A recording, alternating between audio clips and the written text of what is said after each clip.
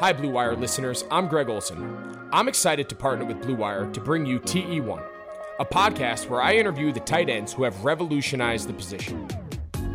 Listen in as I have raw, in-depth conversations with the all-time greats like Shannon Sharpe, Tony Gonzalez, Travis Kelce, and George Kittle. We'll explore how the tight end position has changed over the last 60 years and what it takes to be the very best. Subscribe to TE1 from Blue Wire Studios today, so you're ready for the August premiere.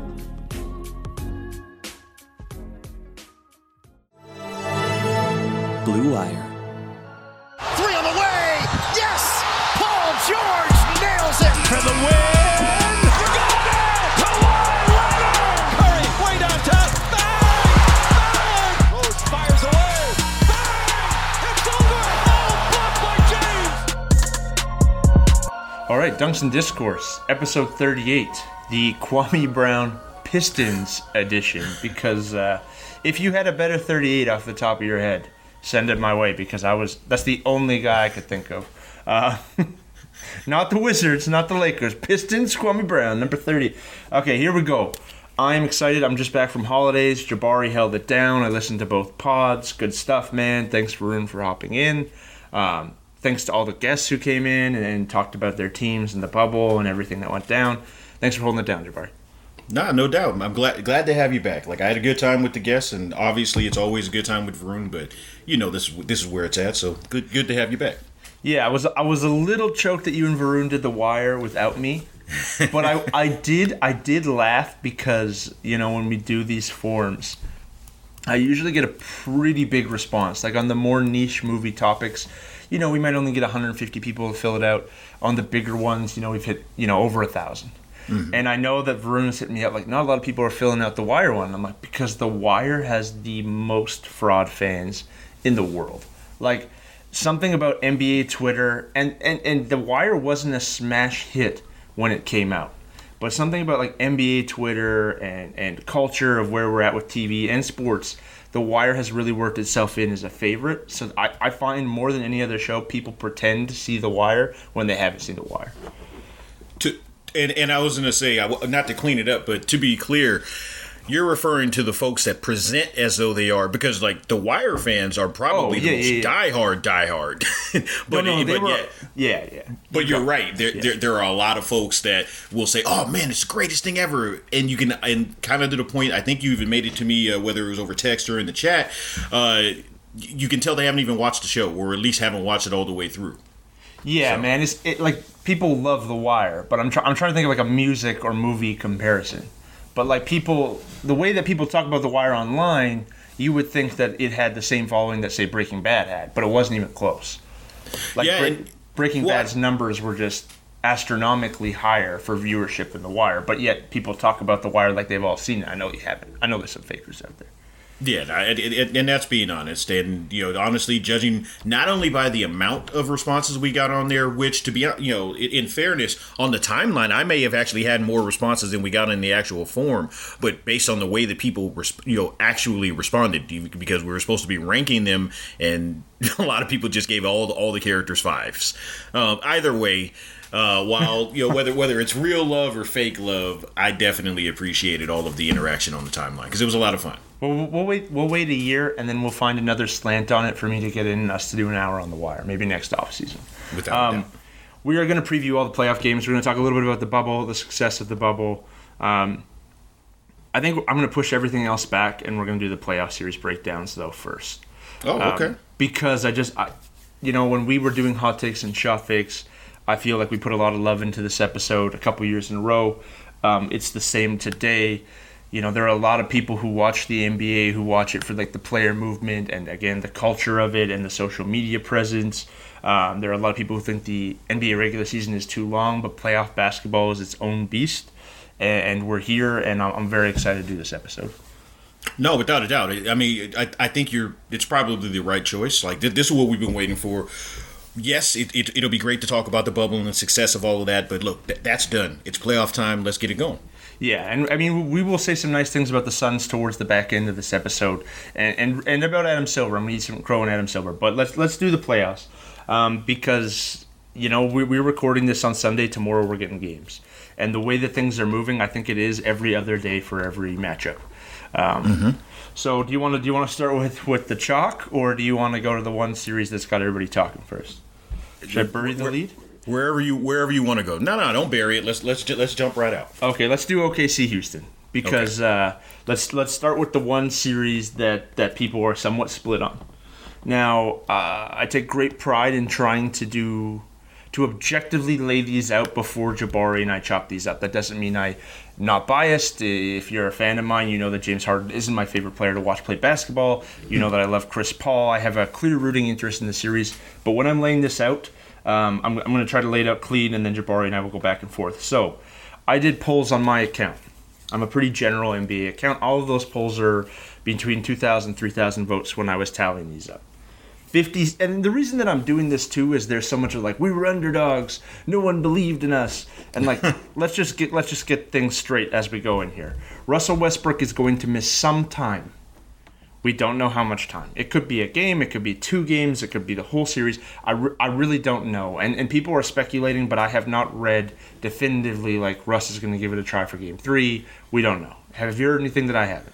No, the last thing that I read, which was late last night, I was looking into the most recent reports, and it said just the beginning of the series. So that's who knows. Like you said, it could be one game, could be slowed at the start or whatever the case may be, or you're right, it could ultimately wind up being the entire series. Yeah, so we'll see what happens with Russell Westbrook, and I mean we'll debate that in a sec. Houston OKC. Houston went 1-2 against Oklahoma City this season. Of the however many people voted on the poll, 56.9% of fans still think Houston is winning the series.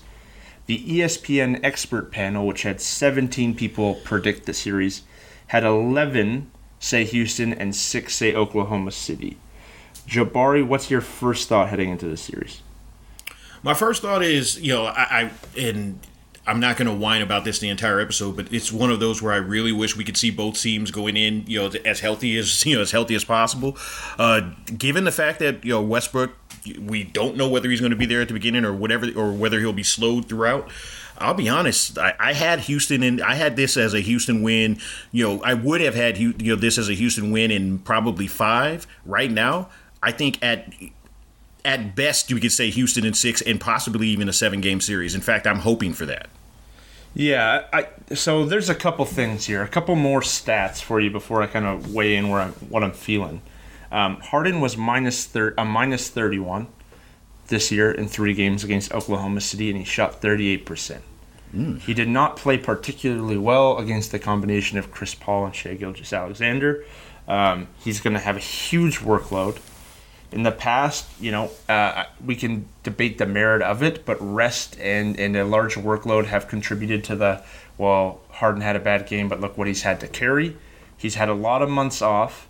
It was looking like that wasn't the case, and now, with Russ out, it is very much going to be the case in the games that he's not there. And I do feel bad for Houston fans in the fact that, they had this chance against Golden State, and Paul was hurt, and now they have this really good team where they're trying something different, and this pandemic where maybe this is a year where something crazy works, and now Russ is hurt. So I do feel for Houston fans because this has been a couple years of some real bad luck with the injury bug. Yeah, look, and even to that point, we're going to make this about the big names like, CP3, Harden, and eventually Westbrook, but I'm going to be honest. I'm hoping that we get to see, with extended play, I'm hoping we get to see the true emergence of Shai Gilgeous-Alexander. He obviously made some noise in the first portion of the season, but I'd like to see this be the type of coming out party that would kind of propel this actually to being like a 7-game affair. Okay, here's my last run of stats, and this I'm going to be long-winded here, but Chris Paul is my guy, and this is my chance to chat him up. Okay?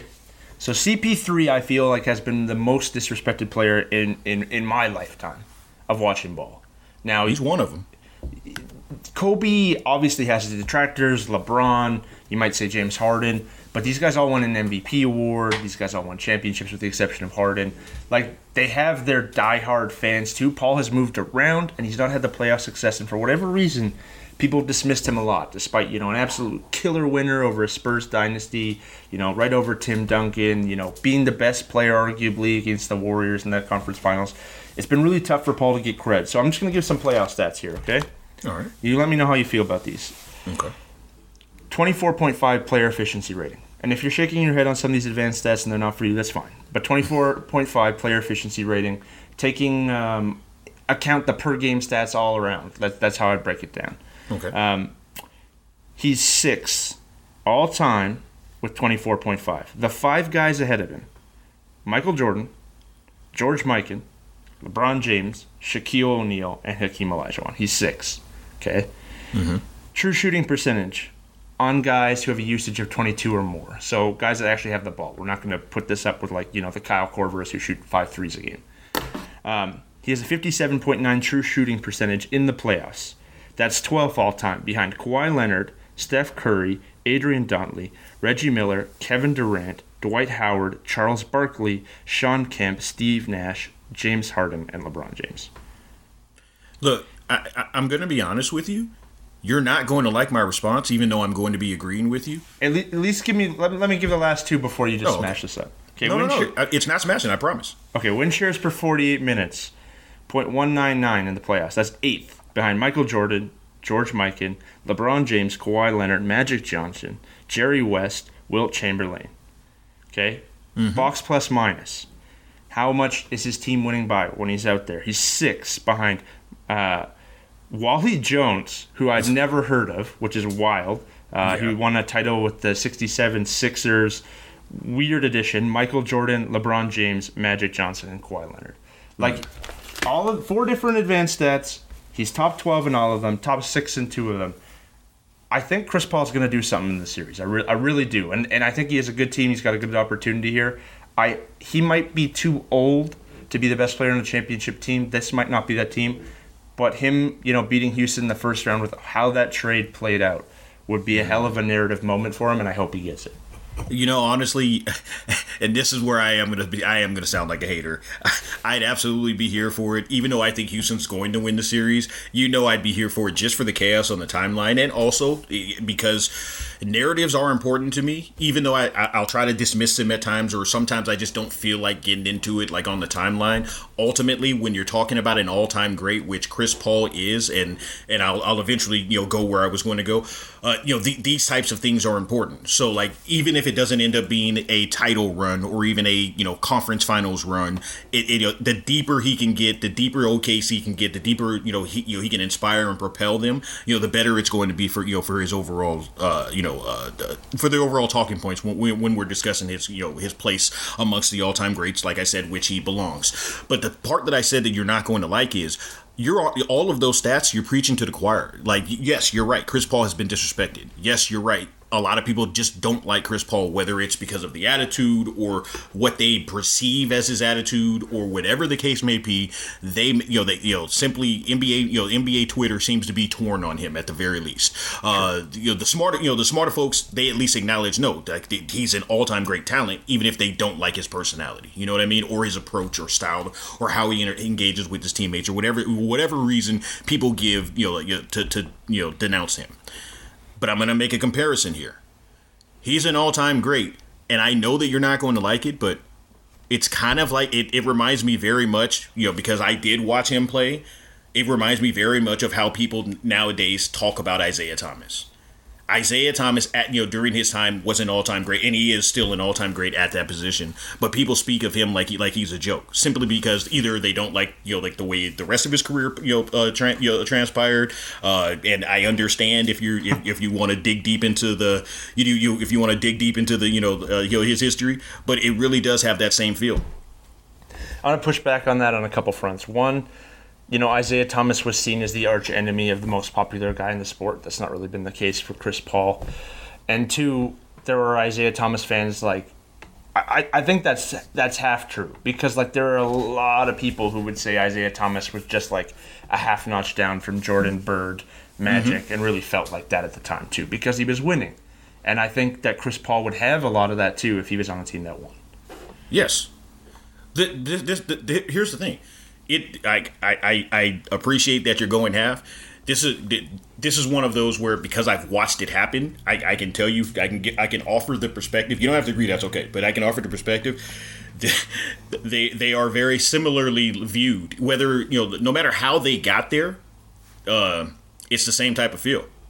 It really is. And to be honest with you, which is a shame because, like I said, I think if everybody, all things are considered, and everybody's really thinking about things, both of them are easily top 10 point guards. Okay, so here's where you're at on this, and I thought you were going to go with the age angle. I thought you were going to say, yeah, he's all those things, but he's not that guy today. And I might have had to concede some of that because he's obviously not who he was 7-8 years ago. But he's still a very good player. Of course. You have Houston in 6. You know what? I'm going to go in. I'm going to make it official. Houston in 7. I think it's going to go 7. I'm going to say OKC in 6. Ooh, I like it. Okay. I think Paul's going to run a tighter ship. And honestly, as much as I would love to give Paul the credit, I think the Shai Gilgeous-Alexander, Danilo Gallinari, Steven Adams trio supporting players, and Dennis Schroeder, OKC has a very clean seven-man rotation. And it's not like Houston's a team that's a lot deeper. So I think they're going to get this done. I feel like this is a really good matchup. This feels like the best matchup of the playoffs of the first round. Yeah, on paper, definitely. You're looking at them. I won't lie. If Westbrook were there, I would definitively say it's the best matchup. I kind of have to see how it's going to have to play out, but it's definitely one of the ones that I'm looking forward to the most. Here's 2 other things on this series before we move on. The way that Harden is covered really bothers me a lot. Obviously, covered by the media or fans and the media. Oh, okay. Everything he does is exaggerated, which is on par for the way how he plays basketball. In all fairness, yeah. But Jason Maples at JJMaples55_MST, who we've mentioned, one of the guys on NBA Twitter. Great follow. He was saying Westbrook will miss part of the series, so Harden's legacy won't take much damage after the first round out. That pissed me off, man. We haven't even played a game yet. The Rockets are still favored in this series. Harden wants to be regarded as the best player in the NBA. He's not playing the Dynasty Warriors. He's not playing the first place LeBron James Lakers. He's not playing the Clippers with the reigning finals MVP. He's not playing the Bucks. They're playing like the 9th favored team to win the NBA championship. A team that they're still favored over. A team that traded away, his backcourt mate. And he's, a guy who wants to be the MVP every single year. I don't like this. Why are we already saying this about Harden's? Why are we already making excuses for James Harden before we've tipped off? Preemptively making excuses is never the wave. And I don't even think that's what Jason was doing. I think he was actually pointing out the fact that he knows Twitter is going to say that, essentially. Because that it's always the built-in conversation. If something of this nature, takes place, it's, oh, okay, yeah, but. When I'm not saying it's right. I'm just saying it is. No, it goes both ways, though, because Harden's the best at everything. He's the most slighted guy in the NBA history, if you ask Houston fans. Fans who would have boiled Russell Westbrook alive, and now he's just a sidekick, and unless we're just talking about Russ and he's the best. Houston fans are ridiculous. So here's the thing, man. If Harden comes out and he has a 10 turnover a game again, which he's had a few of those in the playoffs, by the way, and he just looks like crap, no, he can take some shit for that. Absolutely. He absolutely can and should. If Harden, but at the same time, I'm not trying to be unfair. If Harden comes out and averages 30 a game and plays his heart out, and they're clearly doubling him all the time, and there's, he wasn't getting the support he needed because his co-star didn't come back in time. I can be rational and say that too. I'm not gonna hit him for that. But the preemptive, this shouldn't really hurt his legacy if he loses, to the 5th seed Thunder or the 4th seed Thunder in the first round. No, come on, man.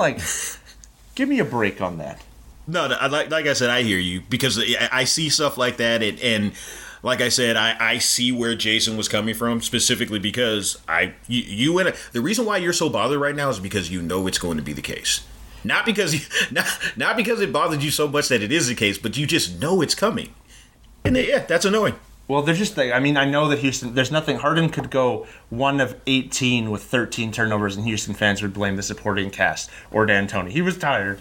I know he had 4 months off in a pandemic, but he was so tired from those 8 bubble games. In fairness, they would be because they'd got a spreadsheet, or a series of spreadsheets proving why that was the case. Here's the last thing I'll say on this series. Whether Harden plays great, bad, or otherwise, I'm coming for Daryl Morey in this series if OKC wins.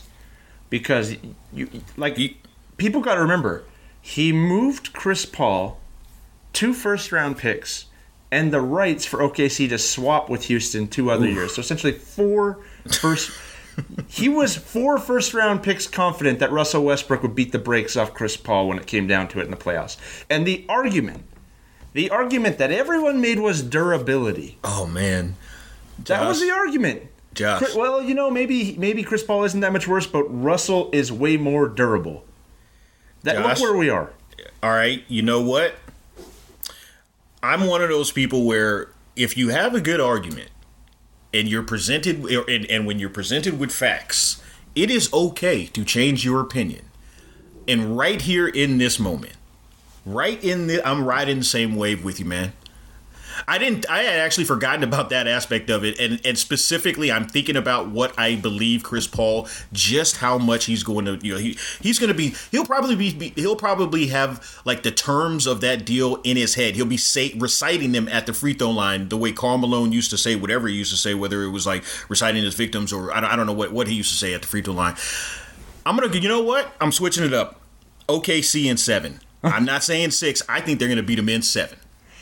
People were on the time. Like, do you understand? People were on the timeline last summer. Like, whose contract's worse, John Wall or Chris Paul? Oh yeah, I was a part of those conversations. John Wall wasn't playing a minute. Chris Paul's the best player on a playoff team. Yes, that might win a series. Yeah, it's unbelievable. I was guilty of the conversations. I wasn't saying he was dead, but I definitely was talking about that contract and specifically saying that I didn't think it could ever be moved. So you know what? Like I said, I'm gonna ride this wave with you. And if I'm wrong, Houston fans are gonna come for us. And there's a lot of strands of this. Like Daryl Morey might be on his way out. Mike D'Antoni's already getting rumored to New Orleans, and they haven't even played the series yet. Jesus, which is wild. But like Morey already takes an L on this one because you gave 4 picks, citing that you were going to get a better player, which we could debate all damn day, and citing that he was more durable, which is obviously not the case. Now I'm not going to go hot take everyone on the timeline because like I could retweet some tweets right now, man. I could come for some blood. But I don't want to like I'm not celebrating Russ being hurt, and I don't want that to be that seen that way. I wish Russ was healthy, but man, Morey, that is a hell of an error from the GM.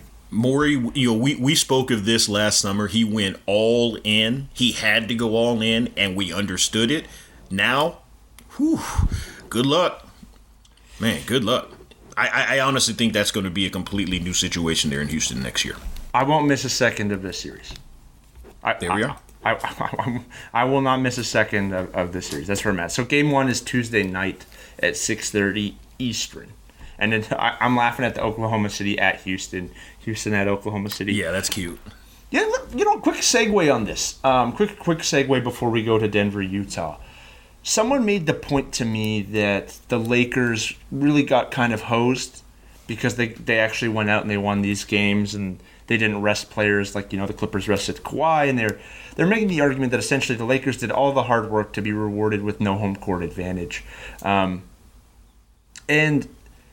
I'm not the biggest believer in home court advantage anyway. I think it's more travel than fans yelling, but at the same time, like that is true. And like if the league is going to be in bubbles next year, I think the league almost needs to find an incentive. Like if the Clippers can win 40 games of a 60-game season playing their stars half the time, why wouldn't they do that if there's no home court advantage?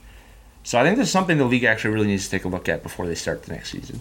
Yeah, I'm not going to lie. I don't want to come across as whiny, but I'm of the same opinion. It definitely screwed teams like Milwaukee and teams like the Lakers. They went out there, put in the work, built the leads, and then it didn't matter. But ultimately, the game is a game. Everybody's, it sucks for them. But I do agree with you. Moving forward, they may have to address this specifically because if I'm a team like the Lakers and Bucks, I'm going to say, well, then hold on. What's the point of that then? Well, and to be honest, I would love to punch Lakers fans in the nuts any chance I can get. But like it's a fair point. Like it. Yeah. There's a reason you go break your back and risk injuries from your guys and push yourself all season, and there's basically essentially no reward for it this year.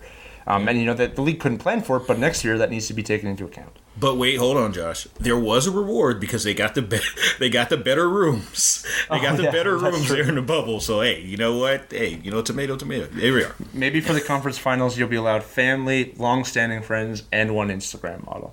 I don't know. We'll see what the league offers. Jabari's like, please don't make me comment on that. Please don't make I was about to fire right out, and I thought, nah, shut up. Don't say that. Don't say that. Okay, Denver, Utah.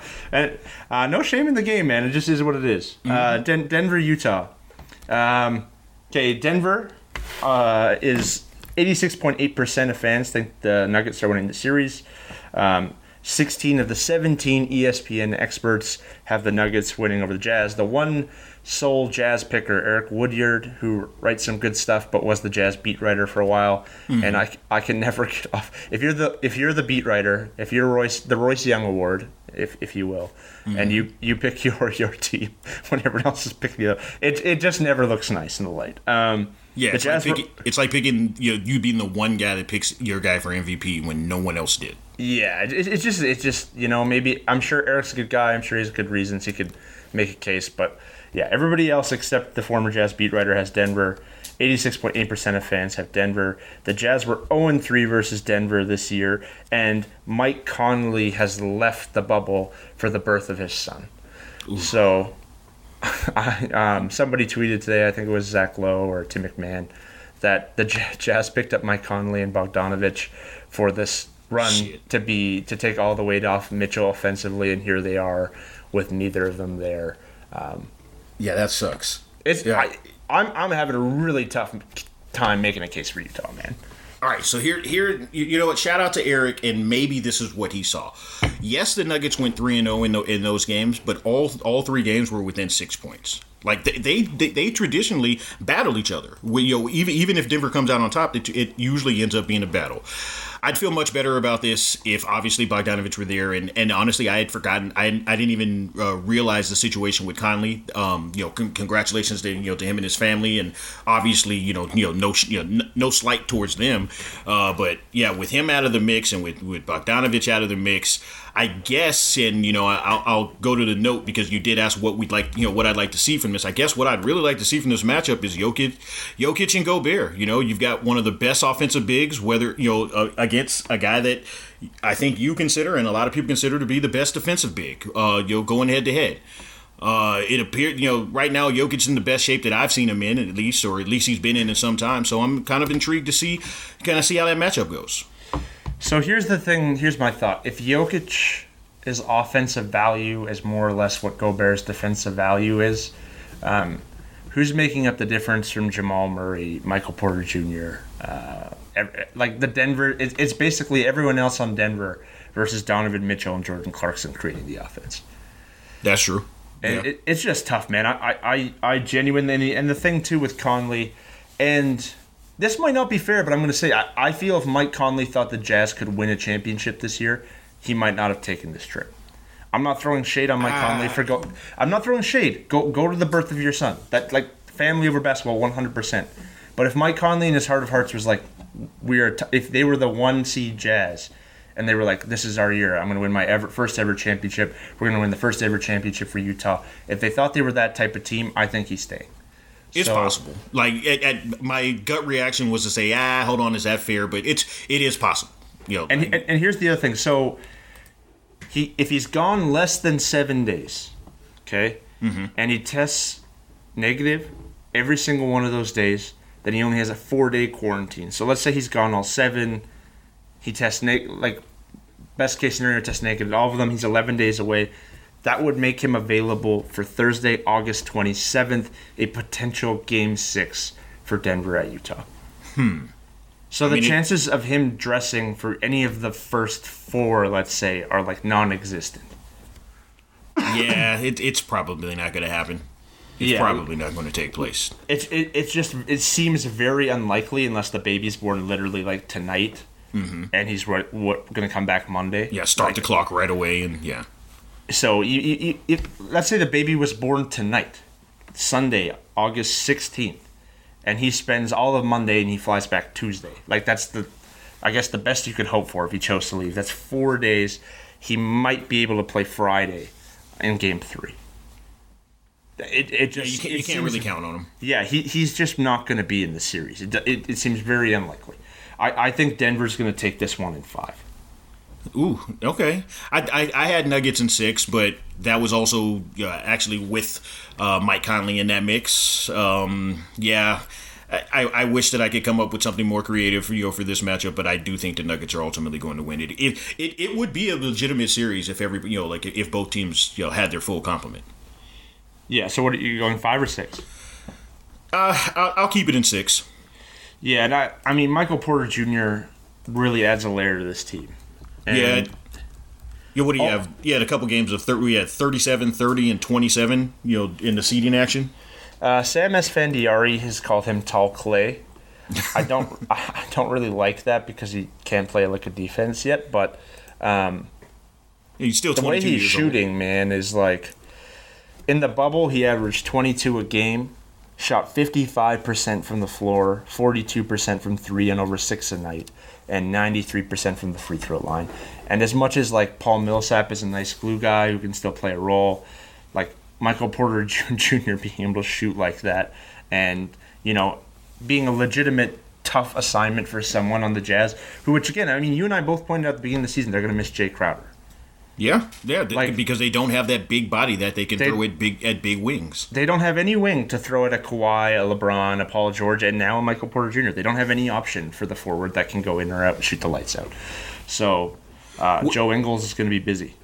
Where are we on Quinn Snyder as a coach? Because one of the notes that I had here was that it would be fun kind of watching the adjustments that Mike Malone and Quinn Snyder exchanged because I'm kind of anticipating Mike Malone leaning heavier on Jokic as a playmaker and as an initiator to kind of keep Gobert off balance and which would pretty much negate his ability to patrol the paint.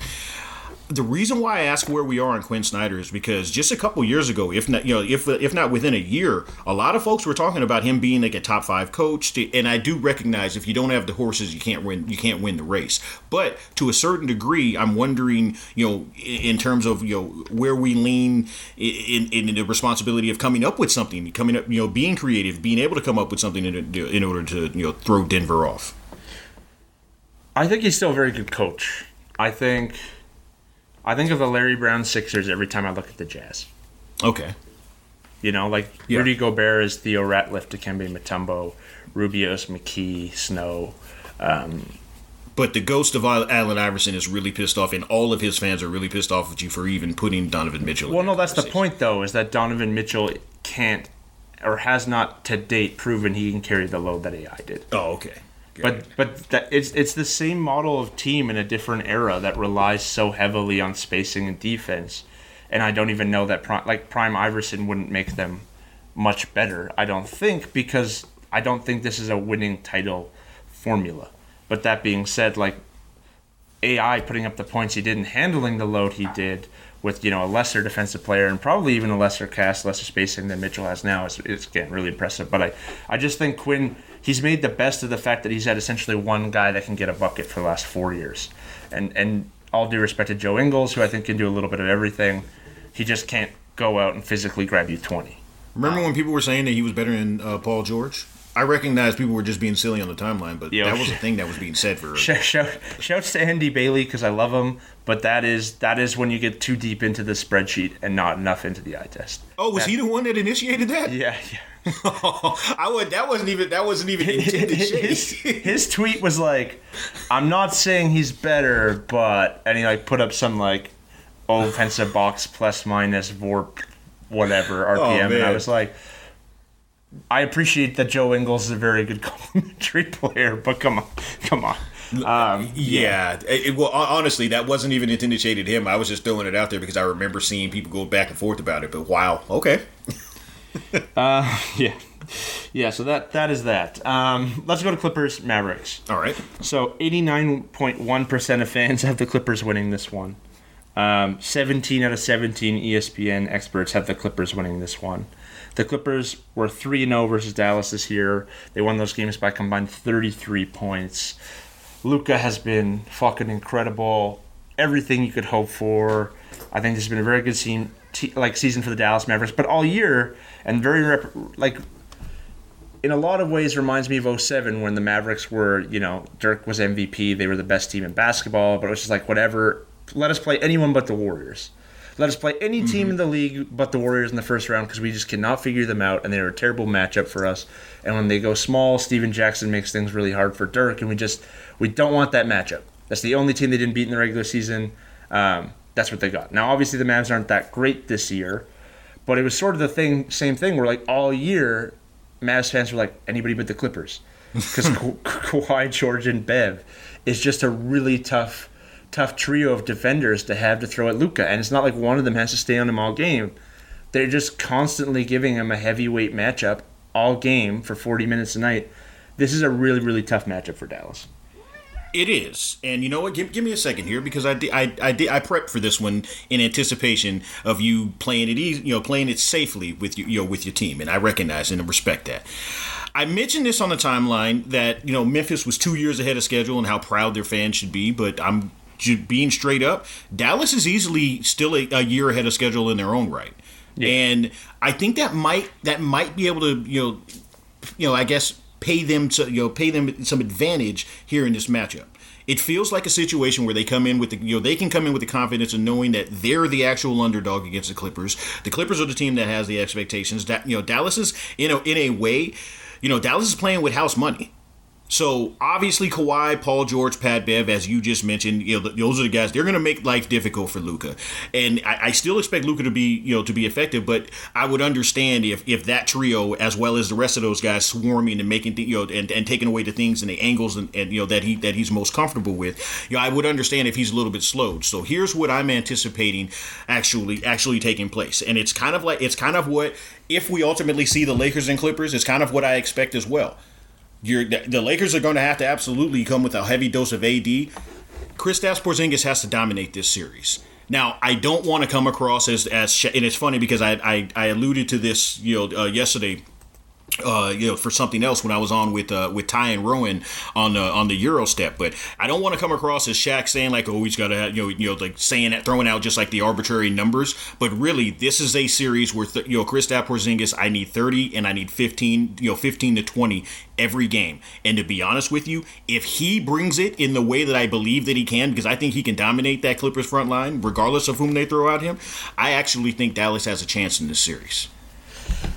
I wish I could share your optimism, man. I like you making the case. I wish I could share it. Let me share something. So KP averaged 30.5 points a game in the bubble. Did you know that? I knew he was doing well. I didn't know what it was, but I knew he did well. He was a plus in one of the 6 games. Okay. It's just, but remember, I'm also talking about also dominating on the backboards. I'm talking about total domination, the way that a lot of us really anticipated seeing from him by this stage in his career. So he averaged almost 31 points a game, almost 10 rebounds, and almost 2 blocks in the bubble. He was a plus in one of the 6 games he played in. He shot 38% from 3. They just have not figured out. Luka and KP aren't at their best together on the floor. And, just real talk, if the Mavs fans are getting mad at me, it is what it is. And earlier in the year, someone was talking about how a lot of the time Kobe and Pau had to be staggered for similar reasons. Like the offense just flew better through Pau or through Kobe, and it made them never have a weak link. And, I mean, there's the pluses of staggering your stars. I want to say it was the game against Houston where Porzingis had like 39 points and 15 rebounds, and the stat line was just off. I was so frustrated with him because he's trying to post up like PJ Tucker 20 feet from the basket, and he's taking a whole possession to turn it over or take a really bad shot. And there is something to be said, like the flow of the offense is tough when it gets worked through him. And I agree with you. That is the matchup because Zubats and Harrell, who gives up like 7 inches to KP, shouldn't be able to guard him. And it takes a lot of pressure off Luka to create every single possession. And Rick Carlisle's a great coach. Maybe he figures that. I just don't have confidence that they have this worked out enough to give them a shot in the series. I think the only way that Dallas even forces 6 is if Lou Williams convinces the team to take a Magic City trip after it's 3-0 Clippers and they are quarantined for the next 2.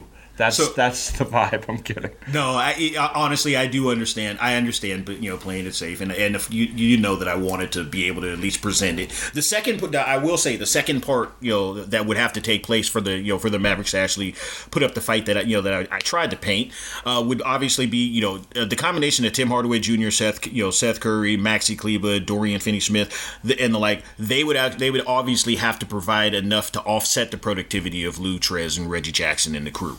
With consistency. I don't necessarily anticipate that taking place, but like I said, if that were to take place, if they could get 3 to 4, maybe even 5 performances out of that crew to offset what the Clipper guys bring. Look, maybe it's wishful thinking. I still ultimately, I predict the Clippers in 6, but I would like to see Dallas, kind of surprise us. And don't get me wrong, Tim Hardaway Jr., I got nothing but nice things to say about that guy this year. Turning the year that he had this year versus being dead salary, shouts to Chris Paul trade earlier, but people viewing him as dead money and him being a plus, two-way player for the Mavs, shooting the way he did. Seth Curry.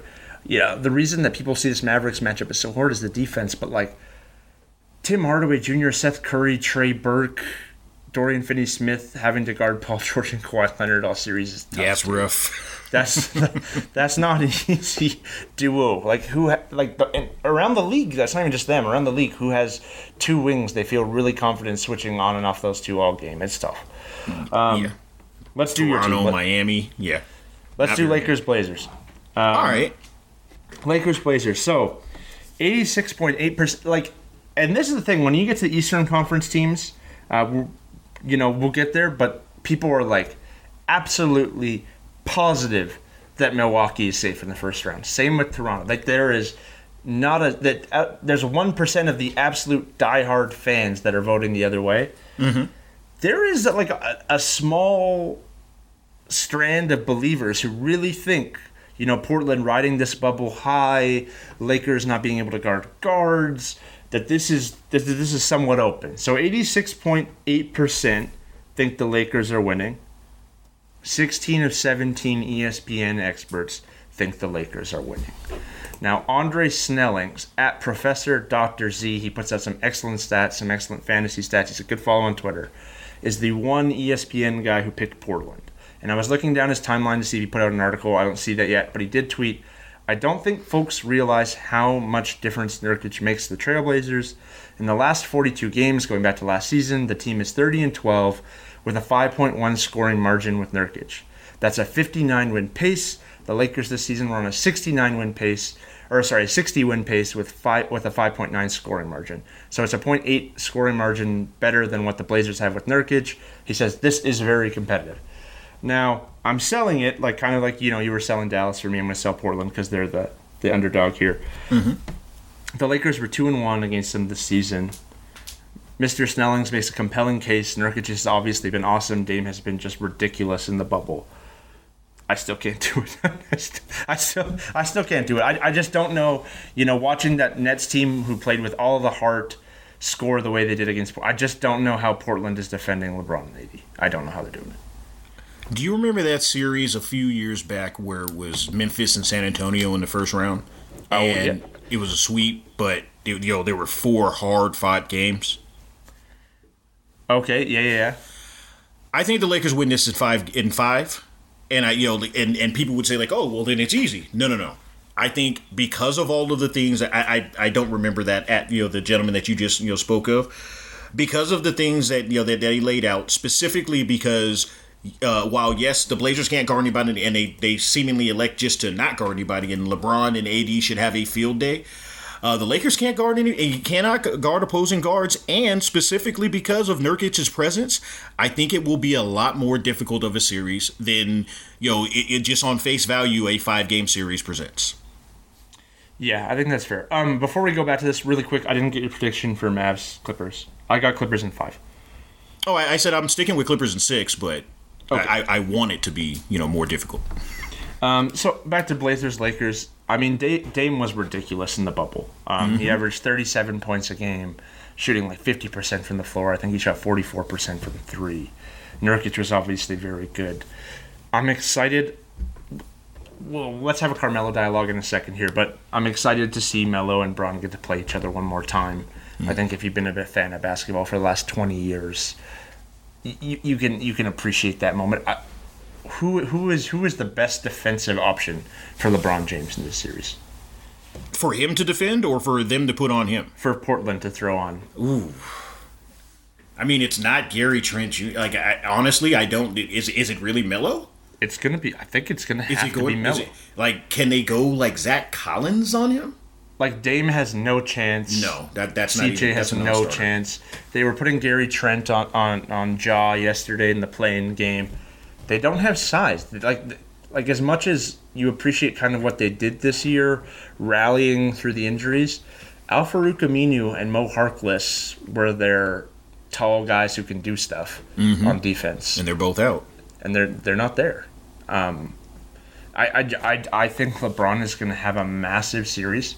I think, you know what, AD versus Nurk isn't a terrible matchup for the Lakers because Nurk having to chase him around isn't ideal for Nurk. But I do think that type of center is tough for AD because if LeBron isn't giving him the ball, he doesn't want to really go bang. So I think this is a LeBron series, and I think, you know, going back and forth to what you said, they're probably going to change that series to series for who the matchup is. But I think this is, you know, as stagnant as Bron was in the bubble, I think LeBron's going to come out and average like 38 and 11 in this series. Yeah, and that's the reason why I think that the Lakers, you know, will go ahead and take care of business relatively quickly. And I should say, when I say they both out, you know, speaking of Harkless and Aminu, they're no longer they're no longer even on the roster. But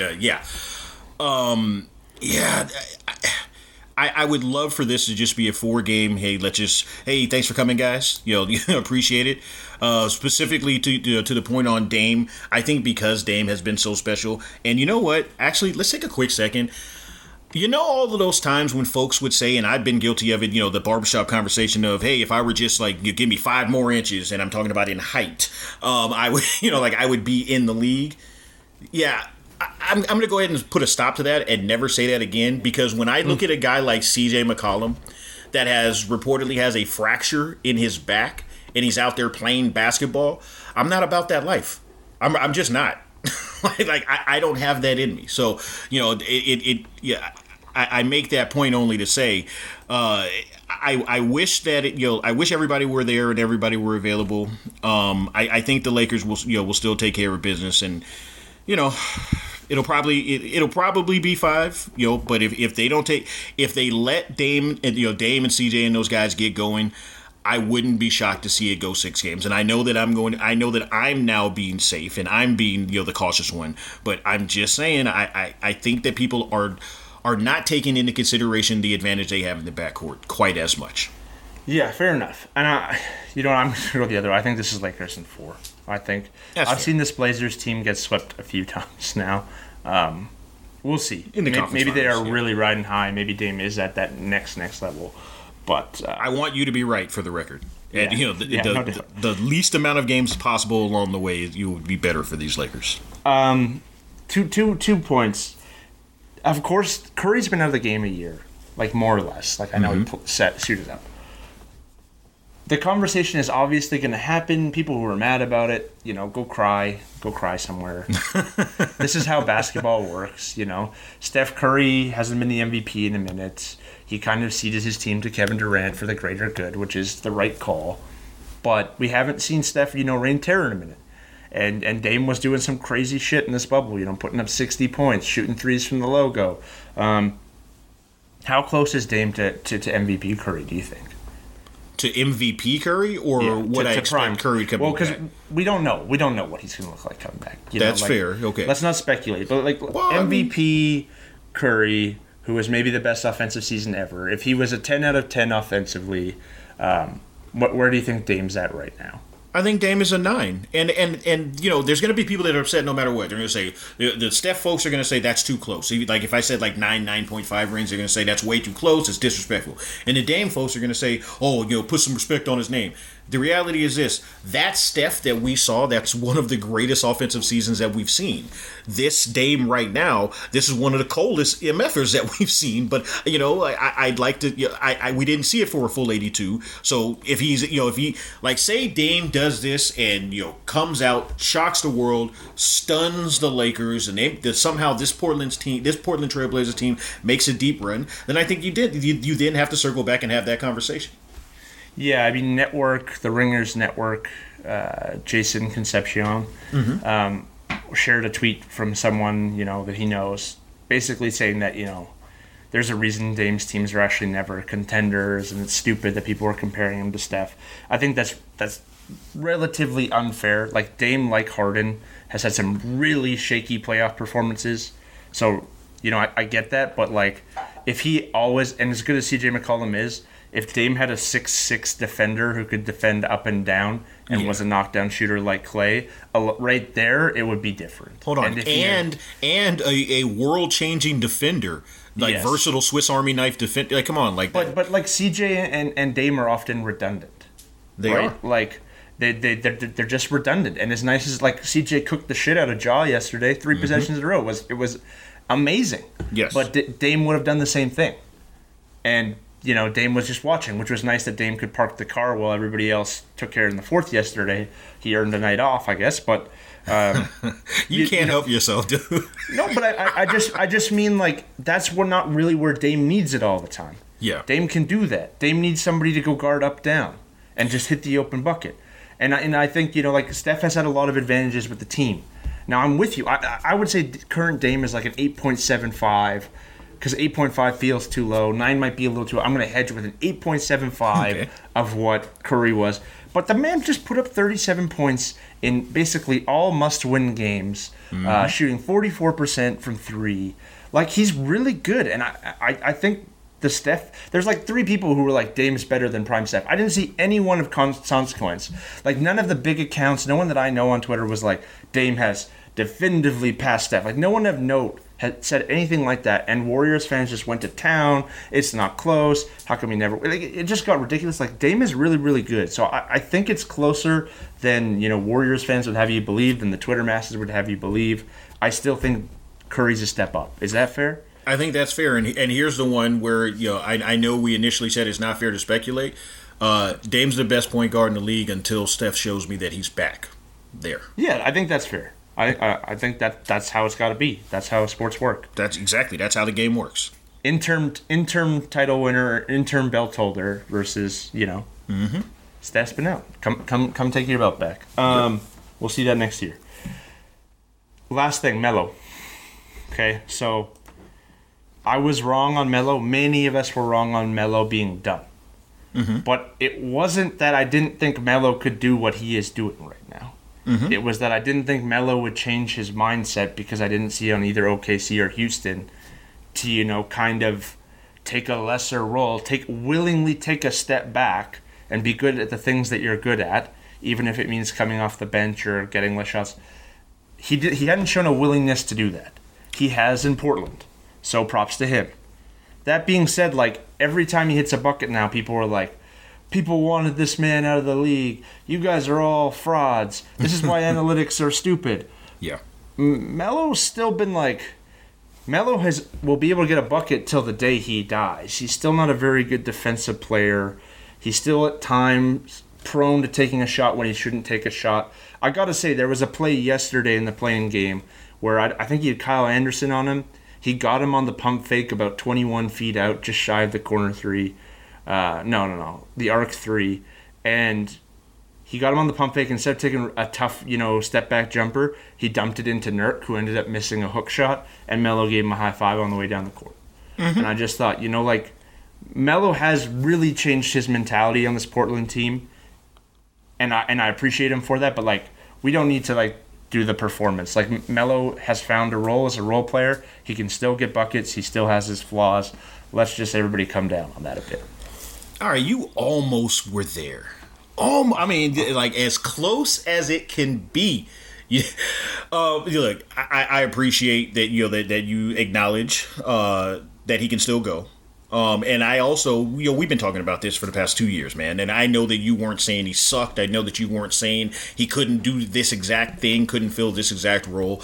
I know it's that you thought that he simply would not be willing to. And in OKC, that was clearly the case. That was made obvious from that opening, from that opening press conference when they made the joke. Hey, they said they want me to come off the bench. Yeah, we saw that. That was not the case in Houston. And remember, we actually went back and forth on this, in the past.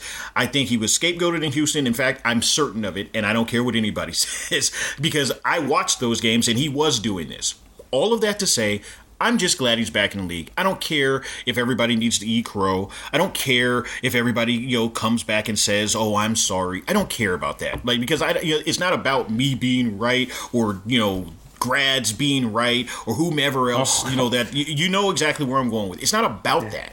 It's just great to see one of the greats of the last generation still able to be, find his way in the league.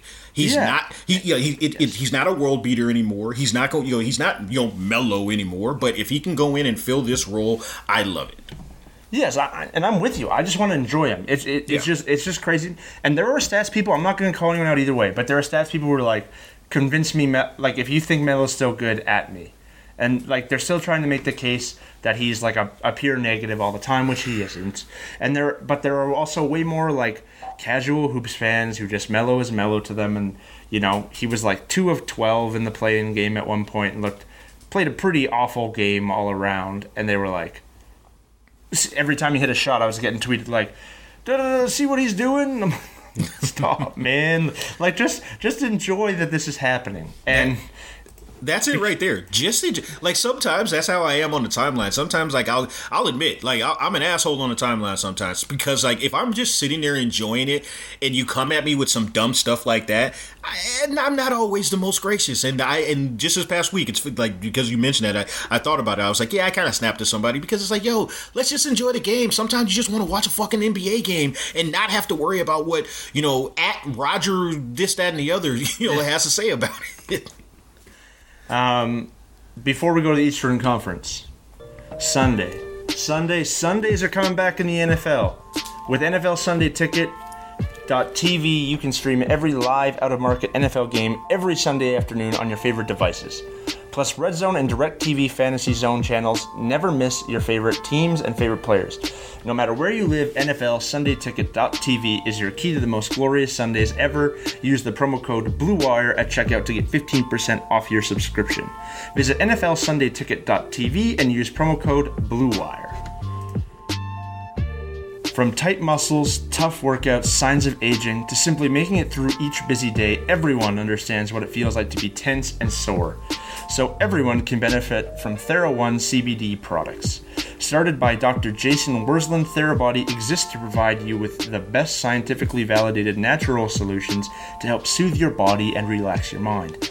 It started with the revolutionary Theragun percussive therapy device where Dr. Jason saw the benefits of using CBD in his treatments.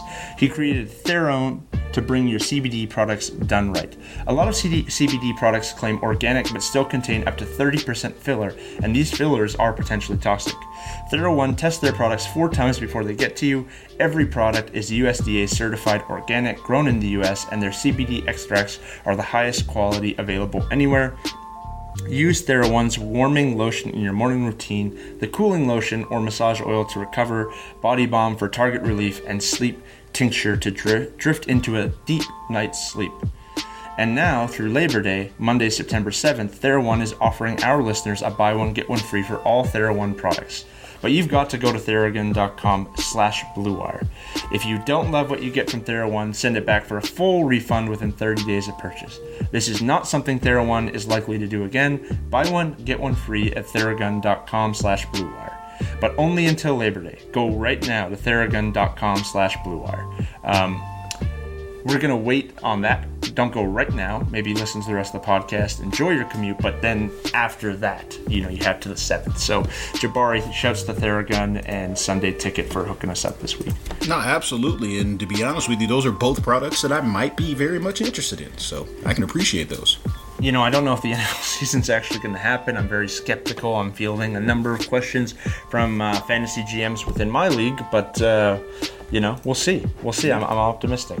That being said, let's do the Eastern Conference. So, unlike the West, there's some discussion, OKC, Houston especially, and then, we had some little bit back and forth. These Eastern Conference series are not particularly interesting on paper, I won't lie to you. Although one of them is more interesting than you might think. We'll get there. But first, the least interesting series in the playoffs. The Milwaukee Bucks take on the Orlando Magic. 98.4% of fans think Milwaukee is winning. 17 of 17 ESPN experts think Milwaukee is winning. On the season, Milwaukee beat Orlando 4 times. They beat them by 68 combined points, about 16.25 per a night. This is like watching a G League affiliate play an NBA title contender. This is not what anyone is hoping for. Do not check the TV ratings on DJ Augustine and Giannis Antetokounmpo. What is the angle, if you were selling, that you needed to watch this series?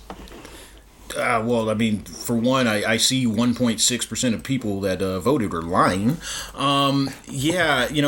This is one that I really struggled to provide much for when as I mentioned, I spoke with Ty and Rowan yesterday, or a couple days ago. Maybe if the Magic had Jonathan Isaac, and shout out to him, hope he has a full recovery. No. I wasn't gonna throw shade. This is actually for real.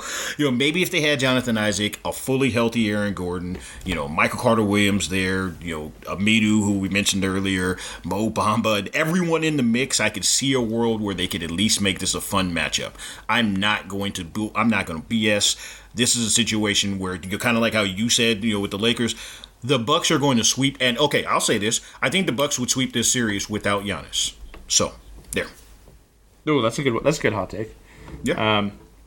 Haven't had one of those in a while. I think Milwaukee's.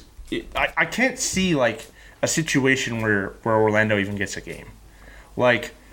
Terrence Ross goes for his 51. Second time in his career he goes for 51. He's just having that night. I still think Bucks are getting enough points to win. Nikola Vucevic, who is a very good player.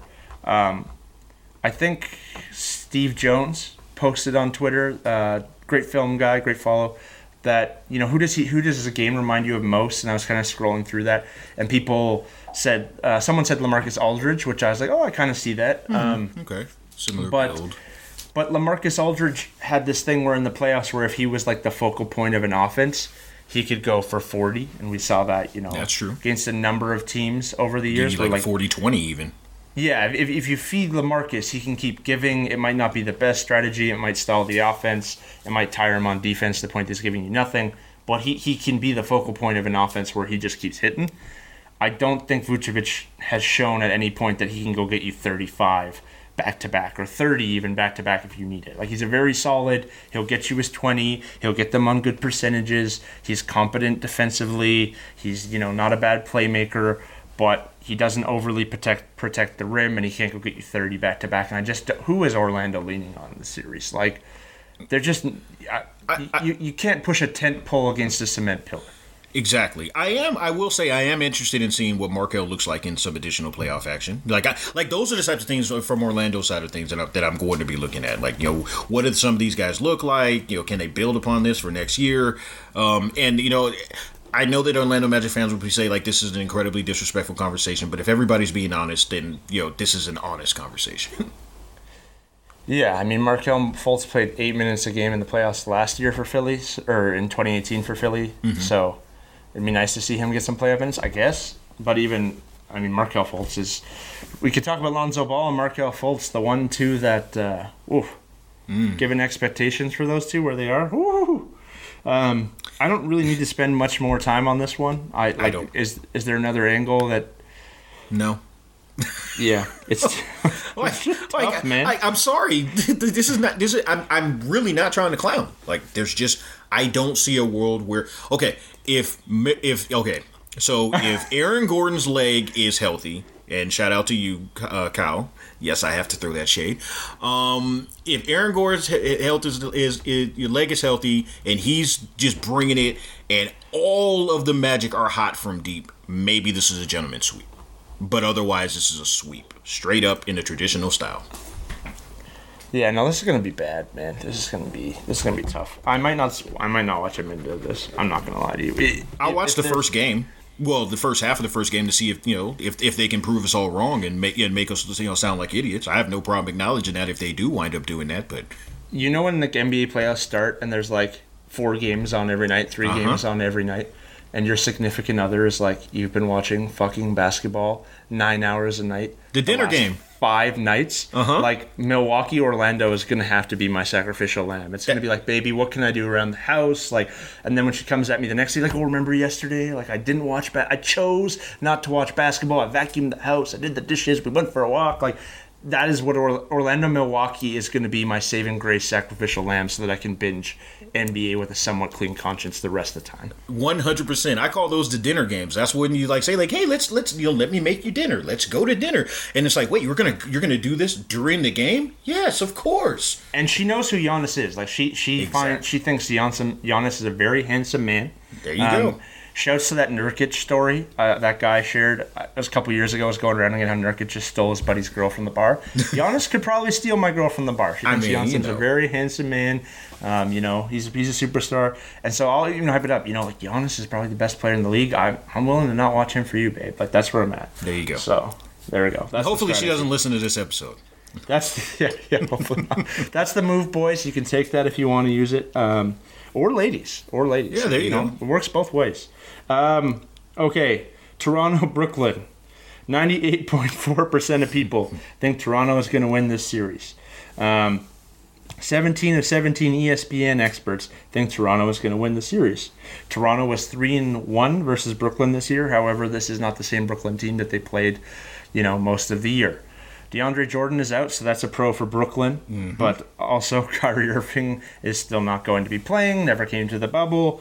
An awful lot is going to be asked of Karis LeVert and Joe Harris in the series to get a win. This is my if-only series. Like, if only we had KD and Kyrie. By the way, I don't know why we didn't say Kyrie doesn't believe in bubbles, so that's why he didn't go. If they had them, I would love this series. This would be a great matchup. This would be a great test for the defending champions. I would love to see if Karis can truly propel himself and be that third guy, that proverbial third guy on a championship or a team with championship aspirations. But this is another one of those series where even though I do believe the Nets will play hard, I do think that Karis will bring it, and I think there'll be fun game, fun moments. I just can't see a situation where the Raptors lose more than one game in the series. This is going to be the most disrespectful thing, excuse me, that I say on this podcast. But if the Nets were healthy, and Spencer Dinwiddie, Kyrie Irving, not even Kyrie Irving. Kyrie could be hurt. If Spencer Dinwiddie and Kevin Durant were in the bubble playing healthy right now with this Brooklyn team, they would beat the shit out of this Raptors team. Because there's just no way they would keep up with them offensively. That's how I genuinely, they just wouldn't. I can't see it. Yeah. This team, and Karis LeVert has averaged 25 in this bubble with no incentive to do so, literally playing with 4 or 5 guys in the rotation who weren't getting minutes this year at any point. Jared Allen's averaging 16 points, 11 boards, shooting 67% from the floor, almost 4 assists a game. This Brooklyn team, if KD and Kyrie had given their heads a shake and were like, we can probably play, we probably should play, could legitimately make a run this year. But, that's not the team that they have. It's a serious question about Karis. If he's your third best player, can you be a title? Can you be a title team? And for the record, and maybe this is folks like me that as recently as last year had him as that he's got next guy, even though he's about to be 26 and realistically heading into what his actual prime is going to be. Can he be the third best on a championship team? Yeah, oh yeah. And I think him and Jared Allen and Spencer Dinwiddie, the combination as your 3-4-5, yeah, in some combination every night. Mm-hmm. Fuck yeah. This Nets team, the only thing I want, if Kyrie and KD can actually stay healthy, this Nets team is going to be really good. Yeah. I think going into next season, if we saw some Rucker Park KD doing 80 points and we know that he was good, honest to God, I could see a scenario where we go into next year where the Nets are the favorite to win it all next year. If you could promise me KD and Kyrie are healthy. Yeah, I mean, I think they'd be in that conversation. I don't know if I think we might be going a little bit too far with favorite, but I do agree. Yeah, if he's fully healthy, and and of course we never know coming off an coming off of a Achilles. I'm taking the wait and see approach with him. I want to see it because KD's one of my favorite guys to ever play. The Nets went 5-3 in the bubble, with pretty damn impressive with Shane Falco's replacement roster. Yeah. Honestly though, you think about, we could line it up. Whatever order you think Spencer Dinwiddie, Karis LeVert, and Jared Allen are, and Joe Harris. Mm-hmm. That's probably the best 3 through 6 in the league. It's pretty close. I'd need to look at it. But one thing I will say, if you get that squad one more guy, one more contributor, it doesn't have to be even the level of Karis. I could make you might be able to convince me. You might be able to convince me. I have never seen Toronto take care of business the way that you would want them to. Mm-hmm. Ever. I mean, it literally, isn't it a thing where they've never had a sweep? I think you might be right, but here's my question. Wait, you're not taking the Nets in this series, right? No. I'm just saying Toronto's going to lose one. Oh, okay. Yeah, I have Raptors in 5, so. Yeah. On paper, they should sweep them, but I think they'll give up a game. Toronto in 5. One thing that is kind of nice for Toronto, and it's kind of like a test, or an early test for those two guys that we've been speaking on, and whether they can be the ones to carry a team offensively through a tough series. And I recognize that this isn't necessarily the tough series, but that might play to their advantage. Yeah, I mean, and someone posted on Twitter that the Raptors' offense was dead last, 30 of 30 this season against the zone in the half-court set. That's interesting. Excuse me. So, I mean, who's gonna create their own shot through a zone when the second guy comes? I don't know who's doing that for the Raptors. Pascal's finishing moves are up and down. Lowry's size is always an issue. Fred VanVleet can get hot, deal. But same deal with the size. I do think we'll get to the next series when we get there, but I think when we get to Boston, Toronto, assuming that we do, we might be on different sides of that one, but I really think Boston will beat them, so we'll see. We shall. Okay, so we each have Toronto 5. Yeah. Okay. Let's do Indiana, Miami. All right. So 83.1%. So this is the smallest of any non-OKC matchup out there. So this is the second closest series. 83.1% via the fan vote think Miami.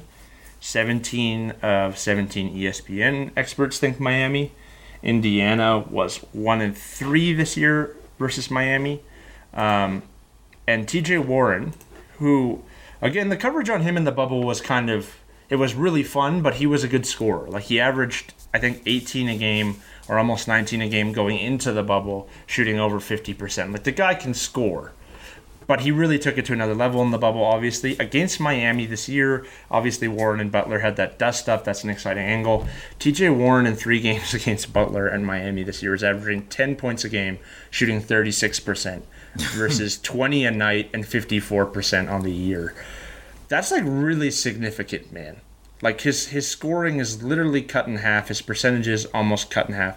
He basically goes from being a fringe all-star third, second option type guy to we don't even want him shooting, coming off the bench type of guy. He really is bumped off his rock. Depot's not healthy. Sabonis isn't going to be there. It's tough to I think a healthy Indiana team actually makes this a really interesting series, but given with where they're at, I don't think they can do it. That's the exact note that I have. The note I have is this might have legitimately been an epic series if the Pacers were at full strength, But I will say, Sabonis isn't, unless it changed overnight, he hasn't officially been ruled out for the duration of the playoffs.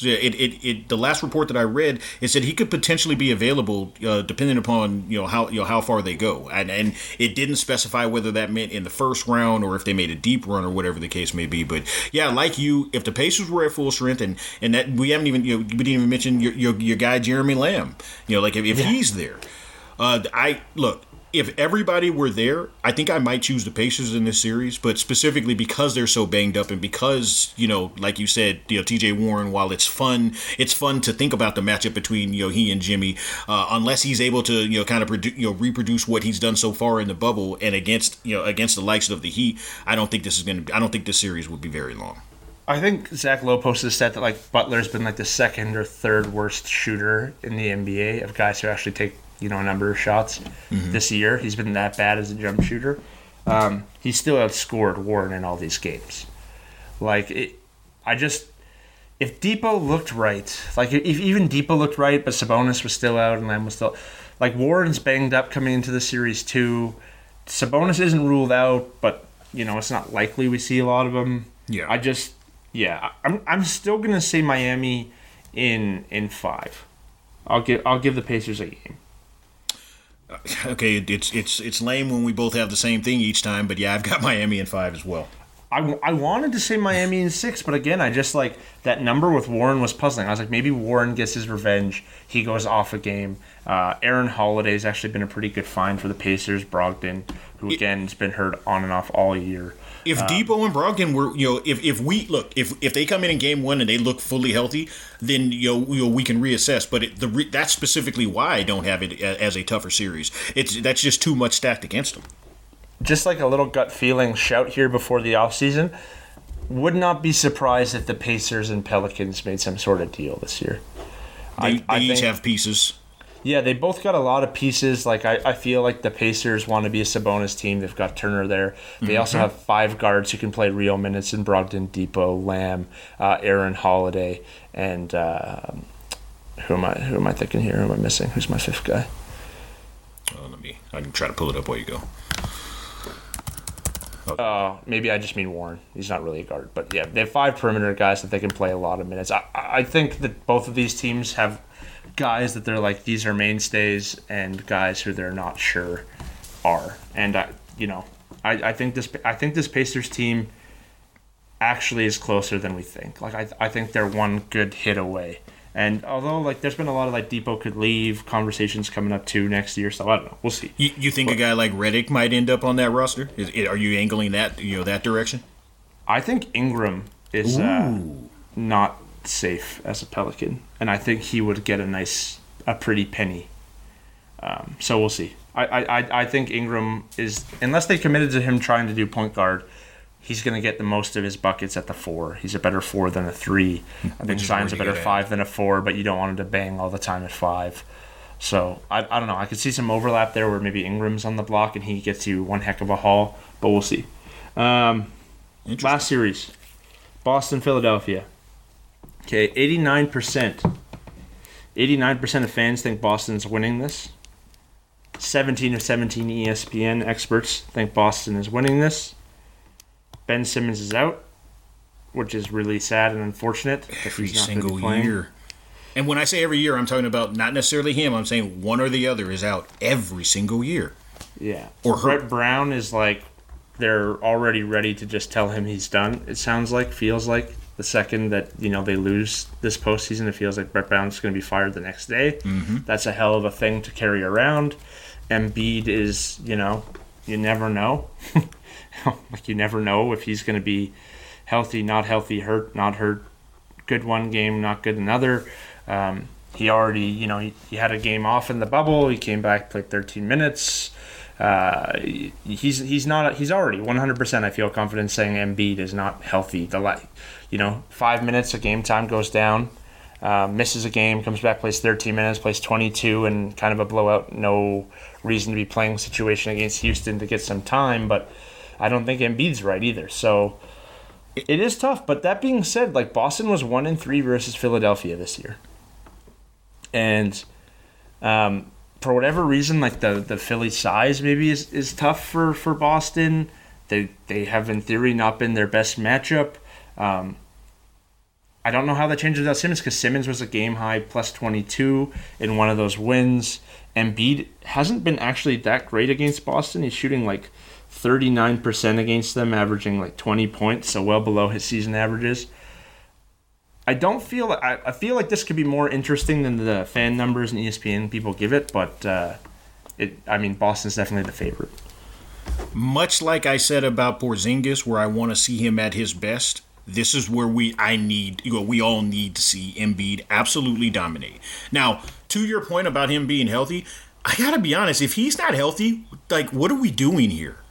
Like, if he's not fully healthy, then honestly, whether you're planning on him being the future or planning on him being a future asset, there's really no reason to have him out here. I took some of the slow process down, or not slow process. I took some of the tapered down minutes to mean that they were really just making kind of putting him in bubble wrap to get him ready for this, but make sure that he was fully healthy for the postseason. So I am looking at this as, while I have the Celtics in this series, like I said, I just need to see the best from Embiid. I need him to bring it on both ends of the court. Especially because I don't envy the ultimate decisions this organization is going to have to make this summer.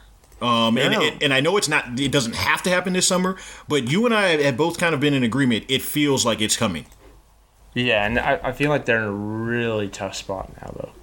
Yeah, but by the same token, look, I'd like to see Brett Brown and his staff step it up, because, look, I need to see them coach the type of series that would warrant all the praise that NBA Twitter has heaped on Brett over these last few years. Find a way to make life easier for Embiid and exploit Boston in the paint, so he doesn't shoot 39%, under 40% from the field. Find a way to get Tobias Harris going. Brett got an extension for being a good company man. Oof. And there was a lot of, he was with us, he was a good company man, he hasn't even had a chance to coach how he wanted to coach, and I get all of that. And I don't think he's been given a very fair roster.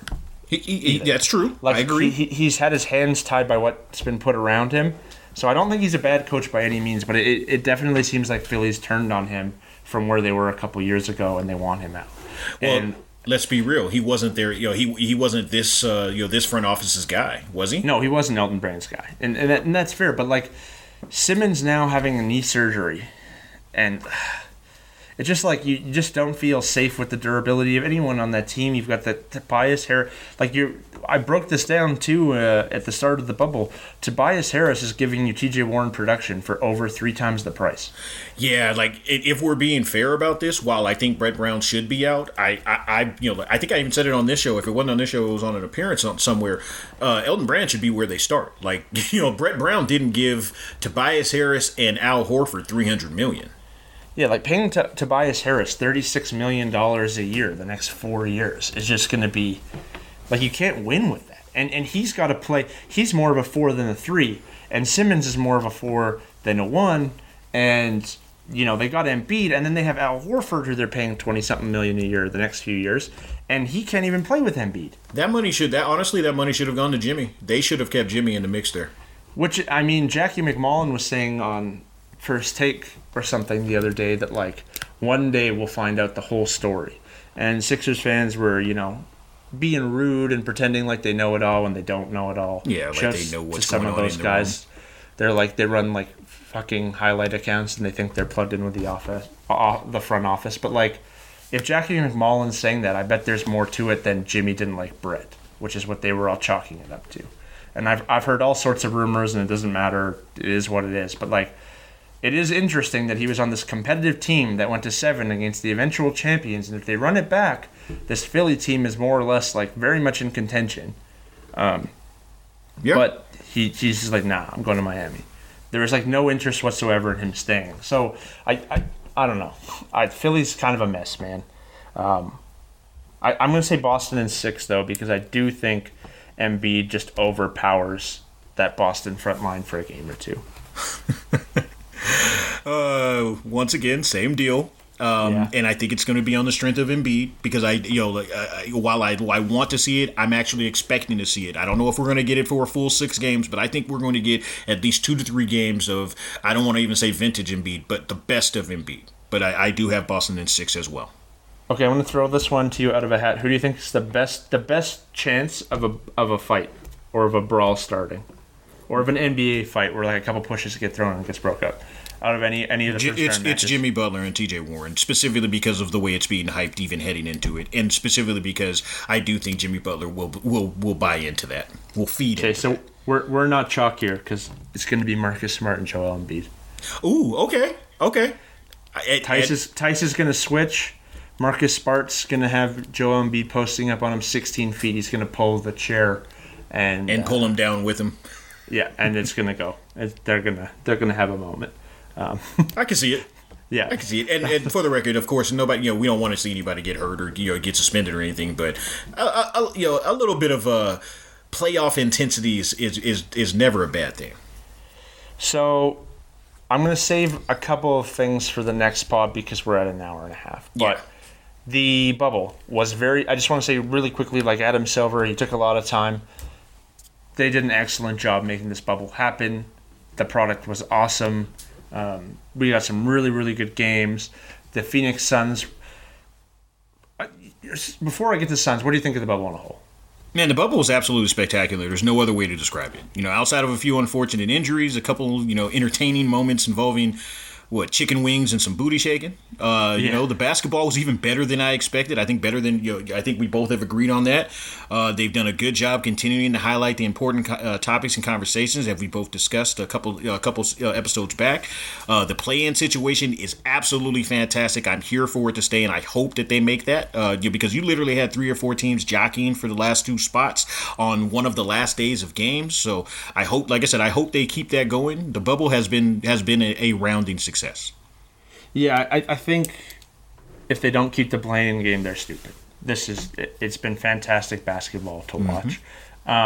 If you didn't see the awards, they did give out bubble awards. So Damian Lillard was the bubble MVP. Monty Williams was the bubble coach of the year. And first team all bubble was Damian Lillard, Devin Booker, Luka Doncic, James Harden, and TJ Warren. Michael Porter Jr. probably just missed that list. I will say in the Phoenix Suns, one of the most annoying things about the Warriors fans when they were winning was the like my team. How come no one likes us? Mm-hmm. Kevin Durant really should be applauded for joining us. Steph is the most humble superstar ever, even if he isn't, because he let KD come here. We're the greatest team ever. Everyone should love us, but it's us against everyone.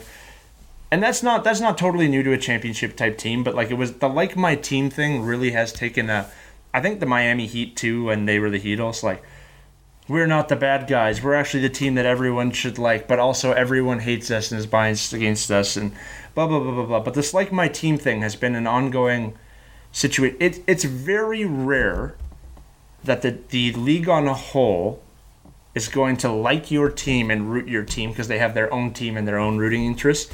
The Phoenix Suns in this bubble had something going on where 90% of fans were really rooting for Booker, really rooting for the Suns, really enjoying their blow up, their glow up, and that's cool. And I want to spend a minute on that because it is very rare that the whole league is hell yeah, Phoenix, go get it, and that was very much the vibe. We haven't seen it over the last decade. For the last decade, it's been nothing but Robert Sarver is an idiot, Robert Sarver is cheap, Robert Sarver this, that, and the other. And the front office doesn't, they make decisions that don't make any sense. They don't draft well. They across the board, that has been what it is. Oh, but by the way, they had this guy Booker. All of those things were true.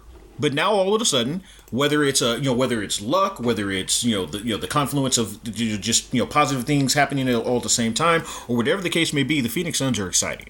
We've talked about them over the last couple of years, and we've both wanted positive things for Booker, or at least to see him play meaningful basketball. And while he didn't get into the postseason, that bubble was kind of was definitely his kind of coming out party for oh no, I'm ready. I can I can win when the money's on the line. So I'm really looking forward to next year. I don't think they're going to be world beaters. So there's a couple folks that need to pump their brakes, but if they can continue to develop, and if they can have a positive off season in terms of free agency, in terms of continuing to work on that roster, I think Phoenix is going to be in the playoff conversation next year.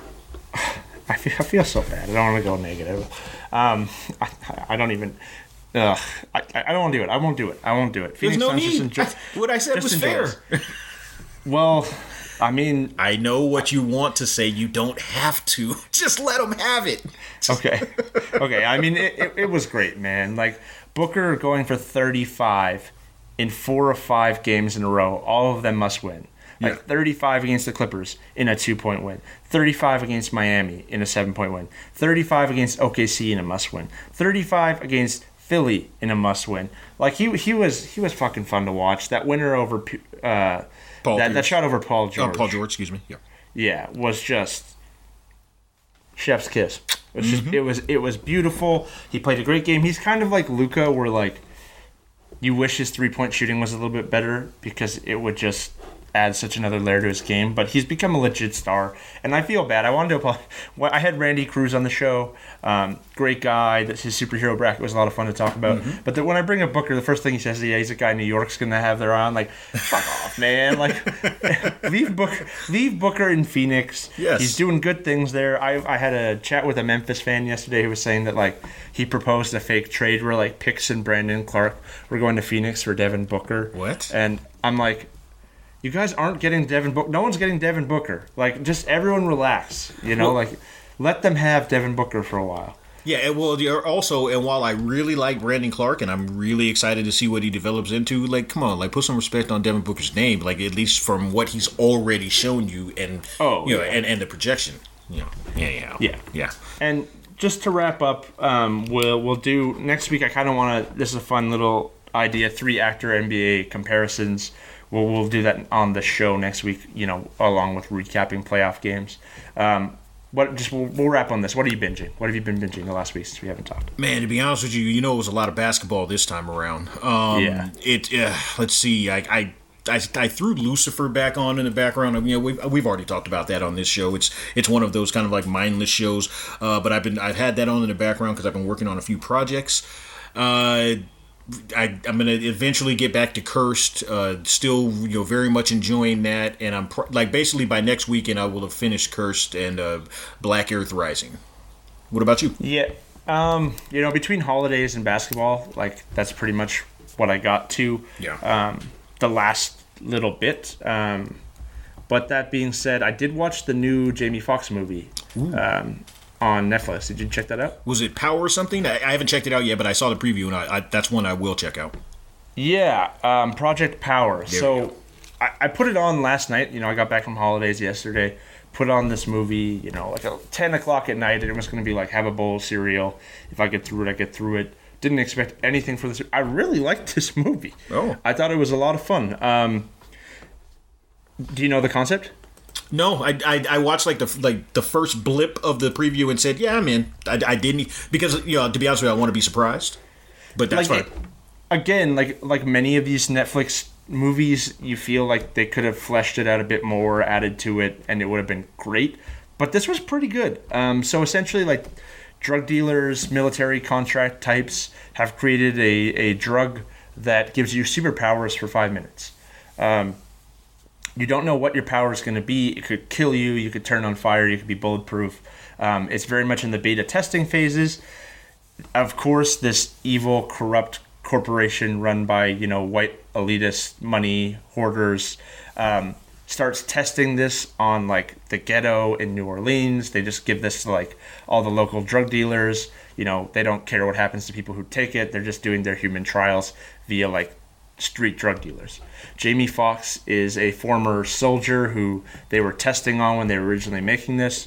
He sort of teams up with a local drug dealer, like a girl who's trying to make some money for her and her mom, played by Dominique Fishback, and Joseph Gordon-Levitt, who plays a cop, and he's like a New Orleans local and kind of wants to save the city and know something's really wrong.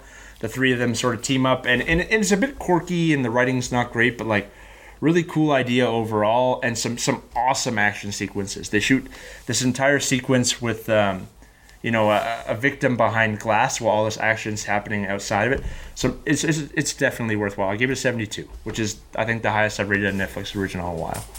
Yeah, I was gonna say because you really liked Extraction, and I think you gave that like a 69. So okay. Yeah, it's pretty good. I'll check it out. And the only other thing is, like, I did start watching Sons of Anarchy again. Mm-hmm. Because the girlfriend has never seen it. Oh, did you get all the way through Sons or no? Oh yeah, a couple times. Okay. So I'm not going to let her watch all of it because it gets really crappy down the line. But I'll probably let her. What do you mean not let her? Well, I'm trying to do her a kindness. Like I wish somebody did that to me for Dexter with number 4. Yeah. Like whenever Yeah, just let me stop there. Like that's the advantage of having seen it. But I did. We're like 8 episodes in. I think after Clay goes is sort of when it went downhill when Ron Perlman falls out. So Yep. I think that's probably where I'll stop it. But I did pull better show Sons of Anarchy or Dexter. What do you think? They both went way downhill. Yeah. Honestly, Dexter for me, but I understand why people really, really love the action of Sons. I feel like Sons is better on a week-to-week, like episode-to-episode basis, but I think Dexter has the highest peak. Yeah. I'd probably vote Sons, though. That's fair. I honestly think that's fair. Because, I mean, yeah, like, and this is the thing, like, had they finished, like, say they had wrapped Dexter after season 5 even, they, like, I feel like we wouldn't have the negative feeling and we might just be able to say Dexter, but, yeah, from a week to week, I do agree it's Sons, but overall, it's still Dexter for me. Fair enough. And that's going to wrap us. So we'll be back on Thursday morning in your feeds. We'll recap the playoff games Monday, Tuesday, Wednesday. We'll talk some NBA actor-player comparisons, and we'll keep it going. If you haven't yet, please like, rate, review, subscribe. We really appreciate it. We want to keep growing. We want to keep doing this 2 times a week. So we appreciate your support. And that's going to wrap us. See you Thursday.